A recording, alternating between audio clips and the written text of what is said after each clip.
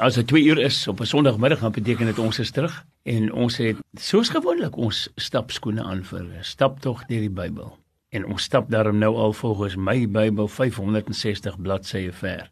En ons het ons is nog nie halfpad nie. Oom Soon, ons het nog nou, om te stap. As ons nou stop, is dit alles 'n halwe job.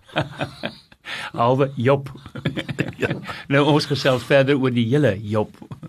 Want Job bly 'n fenominale stuk in die Bybel om lewenslesse en goddelike lesse uit te leer, nie waar nie? Nee, ek sou vir jou sê, 'n mens wat deur Job dartel, gaan regtig nie die seën nie uitput, as wat daar regtig, en jy weet, ek dink ons krap maar op die oppervlakte.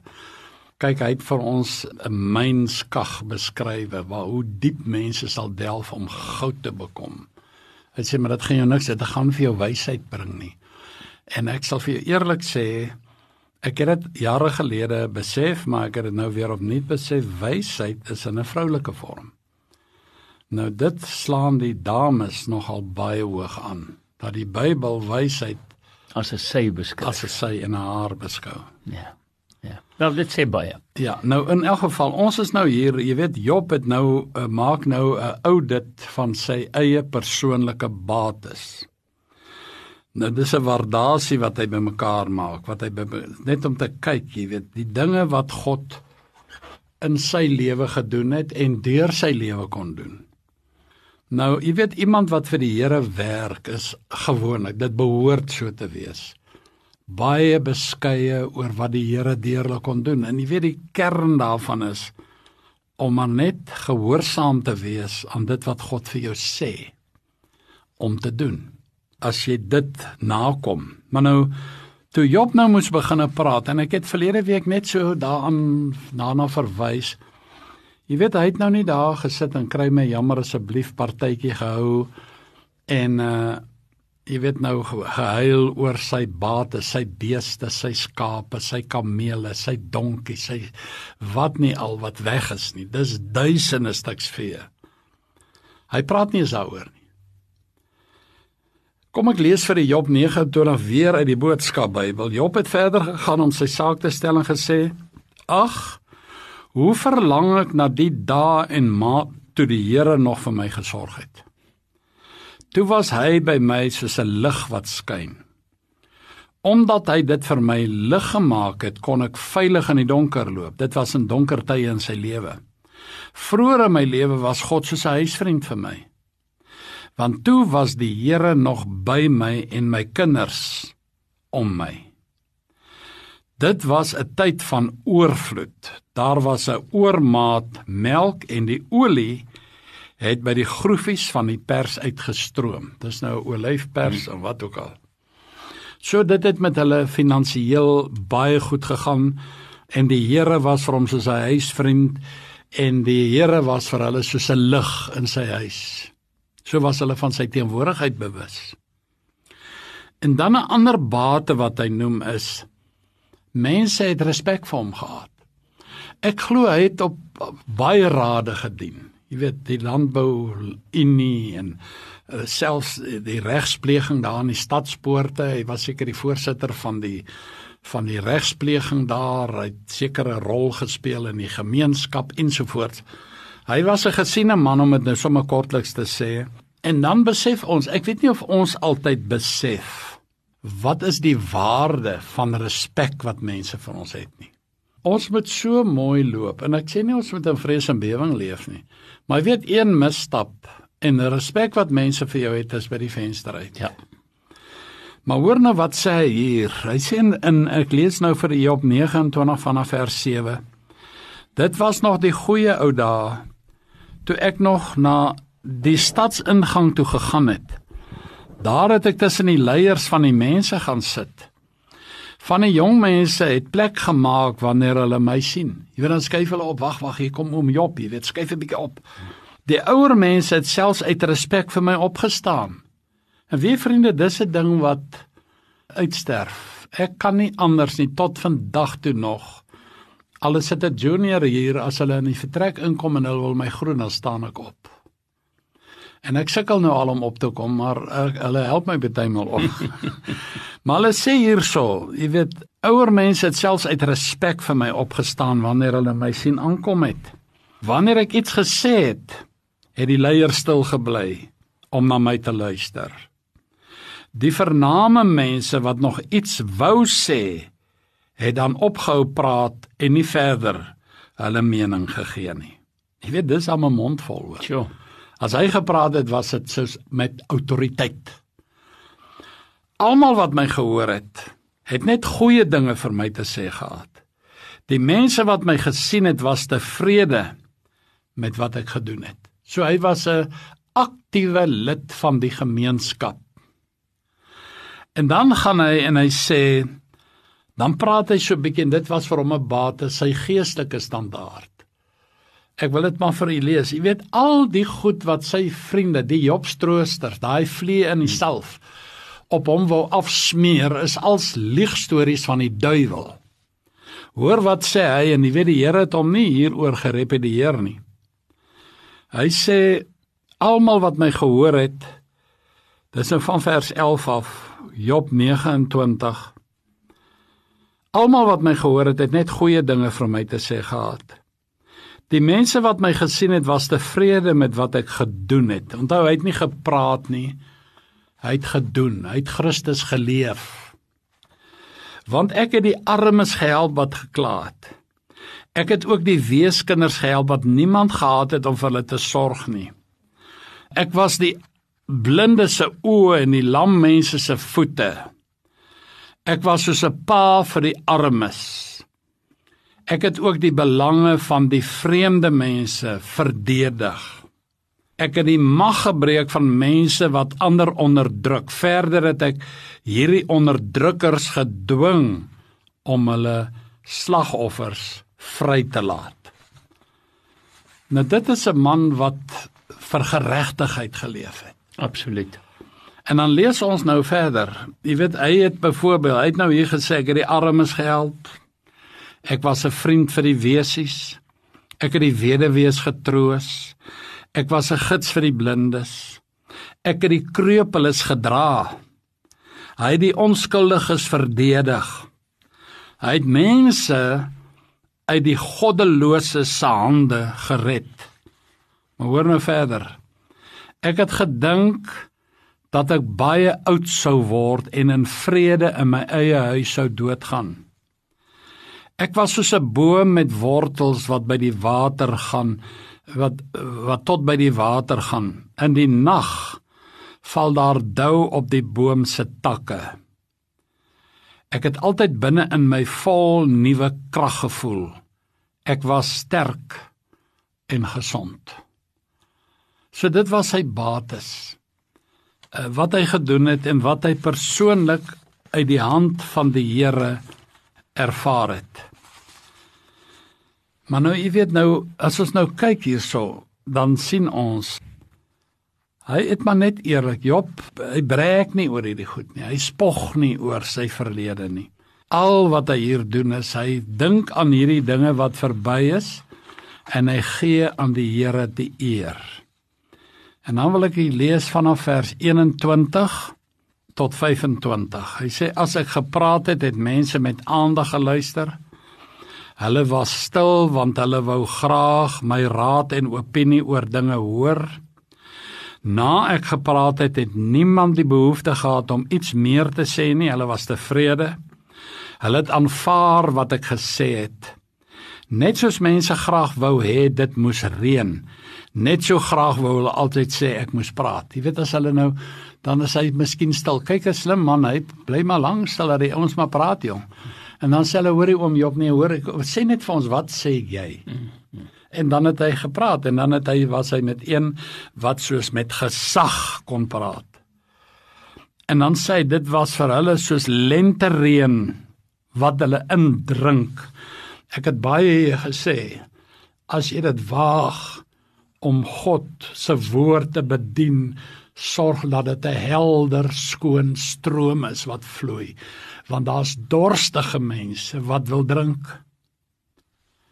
En dan, hulle het weer nuwe moed gekry, as ek vir hulle glimlag. Net sy smile, het weer vir hulle 'n wip in die stap gesit.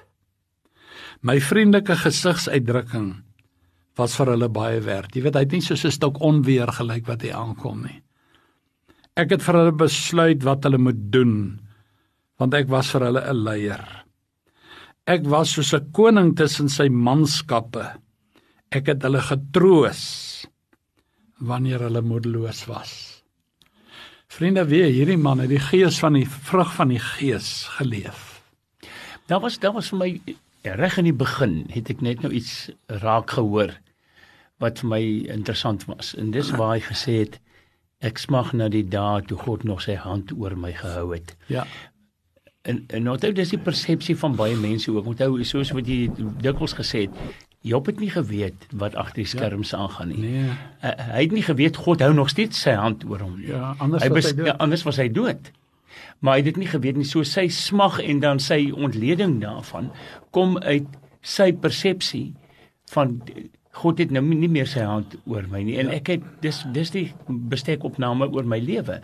Maar hy het nie geweet God hou nog steeds sy naam en dis eintlik sy hand oor hom nie. En ek dink dis die boodskap die sterk boodskap wat ek hier uithaal. Is ongeag wat jy dink wat met jou gebeur, ondanks wat jy dink dat God sy rug op jou gedraai het, dit sal nooit gebeur nie. Nee, jy weet nou hier, mens kan hom nie verkwalik laat hy so dink nie, jy weet, want hy moes nou, ons gaan nog daarby uitkom waar hy sy moedeloosheid uitspreek. Ja. Hy kon eintlik met reg sê, Here, ek het dit nie verdien nie. Nou, ek het mos aan die begin, 2 weke terug of wat gesê, dit is mos nou maar natuurlik by die mens. Here, hoe kon u dit toelaat? En dan nommer 2, Here, waar is u en hoekom doen u nie iets nie? Jy weet, ek sê dit baie kere vir die TV, Here, hoekom, kyk hier, doen iets. Maar wat die Here laat maar sê, want ons moet ook onthou, die Here sê daar in 1 Johannes 5 vers 19, die hele wêreld lê in die mag van die bose. Die Satan het 'n greep op die mensdom. En net Jesus kan ons daarvan verlos. En die Here neem nie ons verantwoordelikheid weg nie. Hy het ons gemaak as 'n denkende mens. Presies. Ja. En ons moet ons eie verantwoordelikheid neem. Kom ek sê, ek moes nou onlangs met 'n persoon praat. Ek het al 'n paar gesprekke met hom gehad. Hy bly baie ver hier vanaf. En om net weer daaraan herinner, hoor jy, moenie fokus op die foute van die verlede nie. Fokus op die mooi dinge. En toe herinner ek hom aan mooi dinge uit die verlede. En jy weet, hy het later vir my 'n WhatsApp of 'n ding gestuur en sê, God weet, dit was vir hom soos 'n soet druppel in 'n bitterbeker. Sure.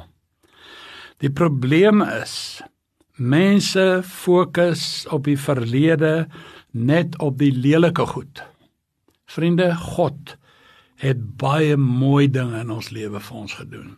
Fokus daarop en dan kom op die mooi dinge. Satan is die dief wat die mooi goed kom steel. En dan los hy vir jou die, verskoon die woord, die gemors. Gooi die gemors. Dit is hoekom Paulus gesê het, jy weet daar in Filippense 3 vers 14, kyk, want hy sê, hoekom vat die Here nie my geheue weg nie? Ek sê, weet jy wat, as die Here jou geheue wegneem, gaan jy nie eens weet waar is die boek Genesis nie. Maar jy gaan, die Here wil hê jy met die mooi dinge, daarom het Paulus gesê, dis verkeerd vertaal in ons vertaling, in Filippense 3 vers 14, daar staan, ek vergeet die dinge wat agter is. En ek het baie gebid en gehuil en gesê, Here, hoe kan 'n mens vergeet die onreg wat jou aangedoen is? Ek het nie 'n delete knoppie in my brein nie. En toe kyk ek eendag na die oorspronklike en die nuwe vertaling het dit nogal reg vertaal. Ek maak my los. Ek knip die bande, ek kap daai ketting af, want daar's 'n ketting met 'n ysterbal aan my enkel en ek kan nie vorder met die Here nie, want hierdie goed uit die verlede hou my terug. Ek kap daai bande af en kom vry. Ek maak my los. Nou, kom ons hierso, jy weet, Job is nou 'n bietjie moedeloos en ons kan hom nie verkwalik nie. Ek's nou by Job 30 en ek lees vir die vanaf vers 1 tot 8. Job het verder gepraat en gesê, maar nou word ek gespot deur mense wat jonger is as ek. Onthou vroeër het die jong mense opgeskuif as hy kom. Ja. Nou kom hulle, nou staan hulle in koggel om. Wie is hulle nou eintlik om dit te doen? Hulle paas is nie eens werd om saam met my skaaphonde die skape op te pas nie. Hulle is nie vir my veel werd nie, want hulle het nie krag oor nie. Hulle is maar en uitgeteer van die honger, want hy het opgehou kos gee, jy sien. Hy het 'n voedingsskema gehad. Hulle het in die nagte in afgeleë verlate plekke aan droë wortels gekou om aan die lewe te bly. Hulle het growwe blare geëet en besemboswortels gebrand vir hitte. Die mense het hulle oral weggejaag en vir hulle geskreeu asof hulle diewe is. Nou bly hulle maar in die droë beddings van die stroompies en kruip weg in grotte en rotskeure. Daar waar hulle in die bosse was, het hulle geluide soos diere gemaak. Hulle het saam onder die bosse geskuil. Hulle was dom mense wat nêrens 'n goeie naam gehad het nie. Die mense in die samelewing het hulle uitgestoot. So dit was die uitwassinge van die gemeenskappe, né? Die skuim van die aarde. Maar nou, dit staan in skrille kontras met wat dit was.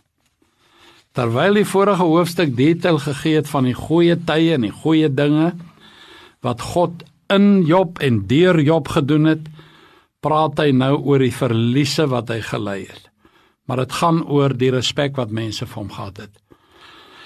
Nou, waar Job vroeër selfs deur die adelstand geëer was, word hy nou bespot, en dit deur hierdie uitvaagsels, verskoon die woord, maar jy kry maar in elke gemeenskap, vandag nog, die mense wat, ek wil nou nie sê nie. Jonger mense was vroeër stil in sy teenwoordigheid, nou spot en verkleineer hulle hom. Ek het al 'n paar, ek dink ek het nou al 3 maal gesê, maar gaan dit nog 'n keer sê. As 'n olifant in die put val, sien tot die paddas se kans om hom 'n skop te gee. En hier kom hierdie paddaatjies aan en hulle skop vir Job, want hy lê in die put. Job beskryf hier, ek wil amper sê die skuim van die samelewing. Hulle is hopeloos en swak. Hulle is soos knaagdiere wat kos soek en soos diewe, vers 3 tot 5. Wat 'n vernedering vir Job, hierdie lae-klas mense wat so op hom neerkyk. Ek wil vir die 2 verse lees. Van vers 9 af, nog al die tyd Job 30. Hulle seuns sing nou liedjies oor my, om met my te spot. Hulle maak 'n gek van my. Hulle dink minder as niks van my nie. Hulle kom nie eens naby my nie, behalwe as hulle op my kom spoeg. Sure. Dit is vir my vreeslik. Hier sit hy en hulle spoeg op hom. Hierdie magtige man, hierdie biljoenêr wat alles verloor het. En hier kom hierdie mense deur uit die vlaktes, uit die agterbuurtes, en hulle kom en dans en spot met hom en spoeg op hom. Hierdie mense se spotwoorde en dade het Job diep gesny. Ons praat van die gespuis. Ek lees weer vir die vers 10 en dan 'n bietjie verder. Hy sê, hulle dink minder as niks van my nie. Hulle kom nie eens naby my nie, behalwe as hulle op my kom spoeg. God het my selfvertroue weggevat en my uitgelewer. Dis die Satan wat dit kom doen het, nie God nie. Hulle maak nou met my net wat hulle wil. Hierdie gemeene spul mense val my sommer openlik aan. Hulle stamp my dat ek daar trek. Hulle bring allerhande goed teen my in om my te vernietig. Hulle bring oral struikelblokke op my pad. Hulle kyk net hoe hulle my in die ellende kan dompel. Hulle weet ek het niemand om my te kom help nie. Hulle breek deur mure en storm deur die rommel op my af. Nou wil ek nog so eentjie verder lees, tot by vers 19. Ek keer in die vrees en bewing. Hy sê, ek het geen waardigheid meer oor nie. Dit het soos wind verdwyn. Dit het op alle gebiede met my baie goed gegaan, maar dit het verdwyn soos 'n wolk wat verbygaan. Nou is my hart stikkend. Ek huil baie. Ek voel elke dag hoe ek in 'n diep ellende wegsak. In die nag het ek baie pyn in my bene. Dit voel of iets aanhoudend aan my bene kou en net nie ophou nie. Dis daai verskriklike pyn wat jy in jou bene kan ervaar, né? Hy sê, met sy groot krag het God my aan my klere gegryp. Dit het gevoel of my kraag my wil verwrig. Hy het my in die modder gegooi. Ek was van kop tot tone vol modder en as. Nou, hy sit nou hier letterlik in sak en as. Nou, om sy pyn te vererger. Hy roep na God, maar daar's geen antwoord nie. Dit is baie erg. Jy weet, as jy roep, maar die Here antwoord nie. Hy sê, Job het vir die Here gesê, Here, ek roep na U, dat U my moet help, maar U wil nie luister nie. Ek staan voor U, maar U steur U nie maar aan my nie. U is eintlik baie wreed met my. U val my met mening aan. U laat die wind my optel en die storm my ruk en pluk. Ek weet U wil hê ek moet doodgaan. Dis tog waarin alle mense op pad is. 'n Mens sal mos nie die rug draai vir iemand wat in die nood is om hulp te roep nie. Hy sê, Here, hoe kan U U rug op my draai? Ek het mos gehuil oor mense wat deur swaar tye gegaan het. Ek was ook baie ontsteld omdat die arme mense so swaar kry. Daarom het ek gedink dat dit met my goed sal gaan, maar slegte dinge het met my gebeur. Ek het lig verwag, maar donkerte het op my neergesak. Nou hier stort hy sy hart uit oor hoe hy regtig voel. Nou jy weet, hy hou aan roep, maar daar is net nie antwoord nie, en dis asof die Here, jy weet, sy rug op hom gedraai het, maar ek wil weer sê, dis asof, want die duiwel het nog, onthou die Here met hom nou 'n billike kans gee, nog al die tyd het die duiwel dit in gedagte, Job gaan God vloek, en hy het dit nie gedoen nie, nooit. Job het die respek van selfs sy gelykes het hy verloor. Hy het die troos van God verloor. Hy het antwoord op gebed verloor. Hy het sy gesondheid in totaliteit verloor. Nou vriende, dit is 'n aansienlike verlies. Nou wat van ons verliese? Jy weet, ons moet net waak dat ons nou nie op 'n hoopie gaan sit en dan kry my jammer asseblief partytjies hou nie. Ons kan nie in die verlede bly leef nie. Maak jou los van wat agter is. Jy weet, om na jou verliese te kyk en dit te aanvaar en te verwerk, al is dit hoe pynlik, is maar nodig. En dis wysheid. Kyk 'n slag hard en eerlik na jouself. Doen dit met wysheid en godsvrees. Oudit jou bates, jy weet wat jy verloor het. Onthou, vir hom het dit nie om goeders gegaan nie. Hy het oor emosionele dinge en aansien. Jy weet dit wat die mense van hom gedink het. Hy het geweet, man, ek kan weer begin boer, ek moet net regkom. Ek sal weer uit hierdie gat uit opstaan. Nou, hy moenie enige faset van jou lewe hierdie audit laat ontglip nie. Job evalueer elke faset van sy lewe. Hy laat geen steen onaangeroerd. Sy gedagtewêreld, hy begin daar, my gedagtewêreld. Hy kyk eers na die geheime dieptes van sy eie hart. Spesifiek kyk hy na seksuele reinheid in sy gedagtewêreld. Jy weet, dis nogal 'n saak waarvoor baie mense wegskram.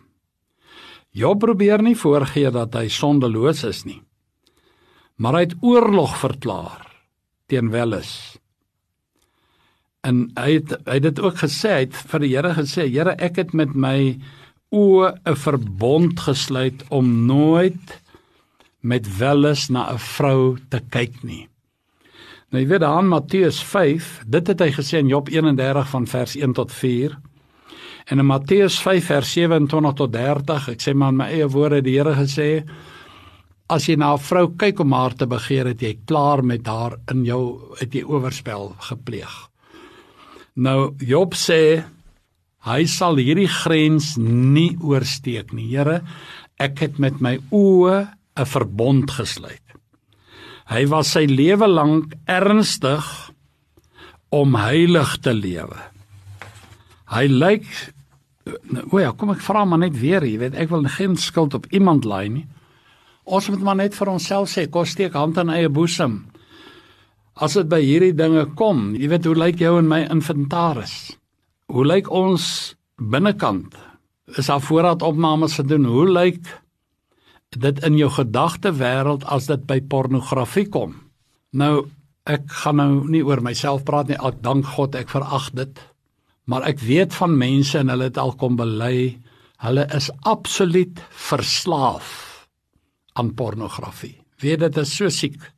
Ek wil nie eens daarop in detail ingaan nie.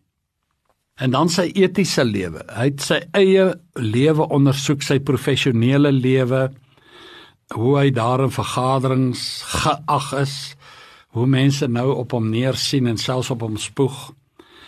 Etiek, hy het 'n wonderlike etieklys of reëls gehad.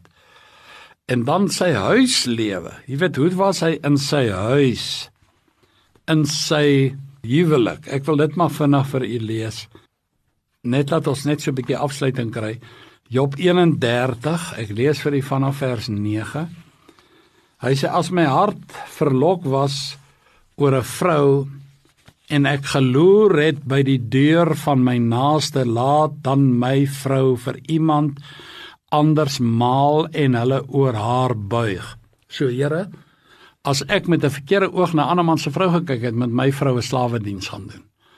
Hy het sy vrou met sy lewe verdedig, want dit is 'n skandelike daad, en dit is 'n strafbare misdaad. Ja, dit is 'n vuur wat tot by die plek van vertering toe vreet, en al my opbrengs sou ontwortel. En weet jy vriende, ons het dit nou al gesien, hoe dat mense wat onkuis beginne lewe, dat hulle besigheid val uit mekaar uit, hulle huwelik val uit mekaar uit, ensovoorts, ensovoorts. Sy huislike lewe, Job het gesê, ek het rein geleef, ek het my vrou gehad, sy was my liefling van my lewe, ensovoorts, ensovoorts. En dan natuurlik sy werksetiek. Hy kyk en ondersoek hy by diegene wat vir hom gewerk het, behandel het. Het hulle ooit 'n klag teen my kom lê? Nee, hulle het nie. Job beskou sy werkers as deur God geskape, en hulle is geregtig op gelyke behandeling. Weereens, hoe lyk ons verhouding met ons huishulpe, met mense wat vir ons werk, en wat nie al nie. Vriende, ek weet, dit klink verskriklik brekerig, maar dis die standaard wat Job vir homself gestel het. Dis die standaard wat ons kan lewe deur God se instaatstellende krag. Mag God help en mag u dit hierdie week en vir die res van jou lewe ervaar. Baie dankie oom Soon. Ja, dis iets waar ons self in die spieël na onsself moet kyk. Groetnis tot volgende week en mag jy 'n heerlike week hê.